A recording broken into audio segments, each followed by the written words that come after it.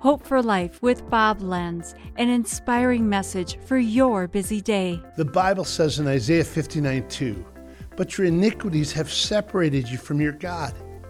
I'll never forget the first time I saw the bridge illustration with the cliff on one side that said God, and then a picture of a person on the other side that said, "This is you." And in between was a chasm, a huge valley that separates us from God.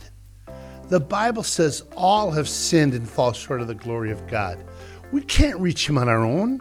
Through our own effort, we'll never be good enough or strong enough to get across the gap to heaven. But Jesus can and did. He's the bridge between us and God. He fills that gap and offers us a chance to walk across. That's His free gift of eternal life, and we can receive it or reject it. That's the chance. It's worth it. Take it. Jesus did His part. Just respond and receive Him and cross that bridge to God, or you'll stay stuck in sin and death, trying to do things your way, separated from God forever. Trust the bridge. Jesus is the only way to heaven. This has been Hope for Life with Bob Lenz. Discover more at lifepromotions.org.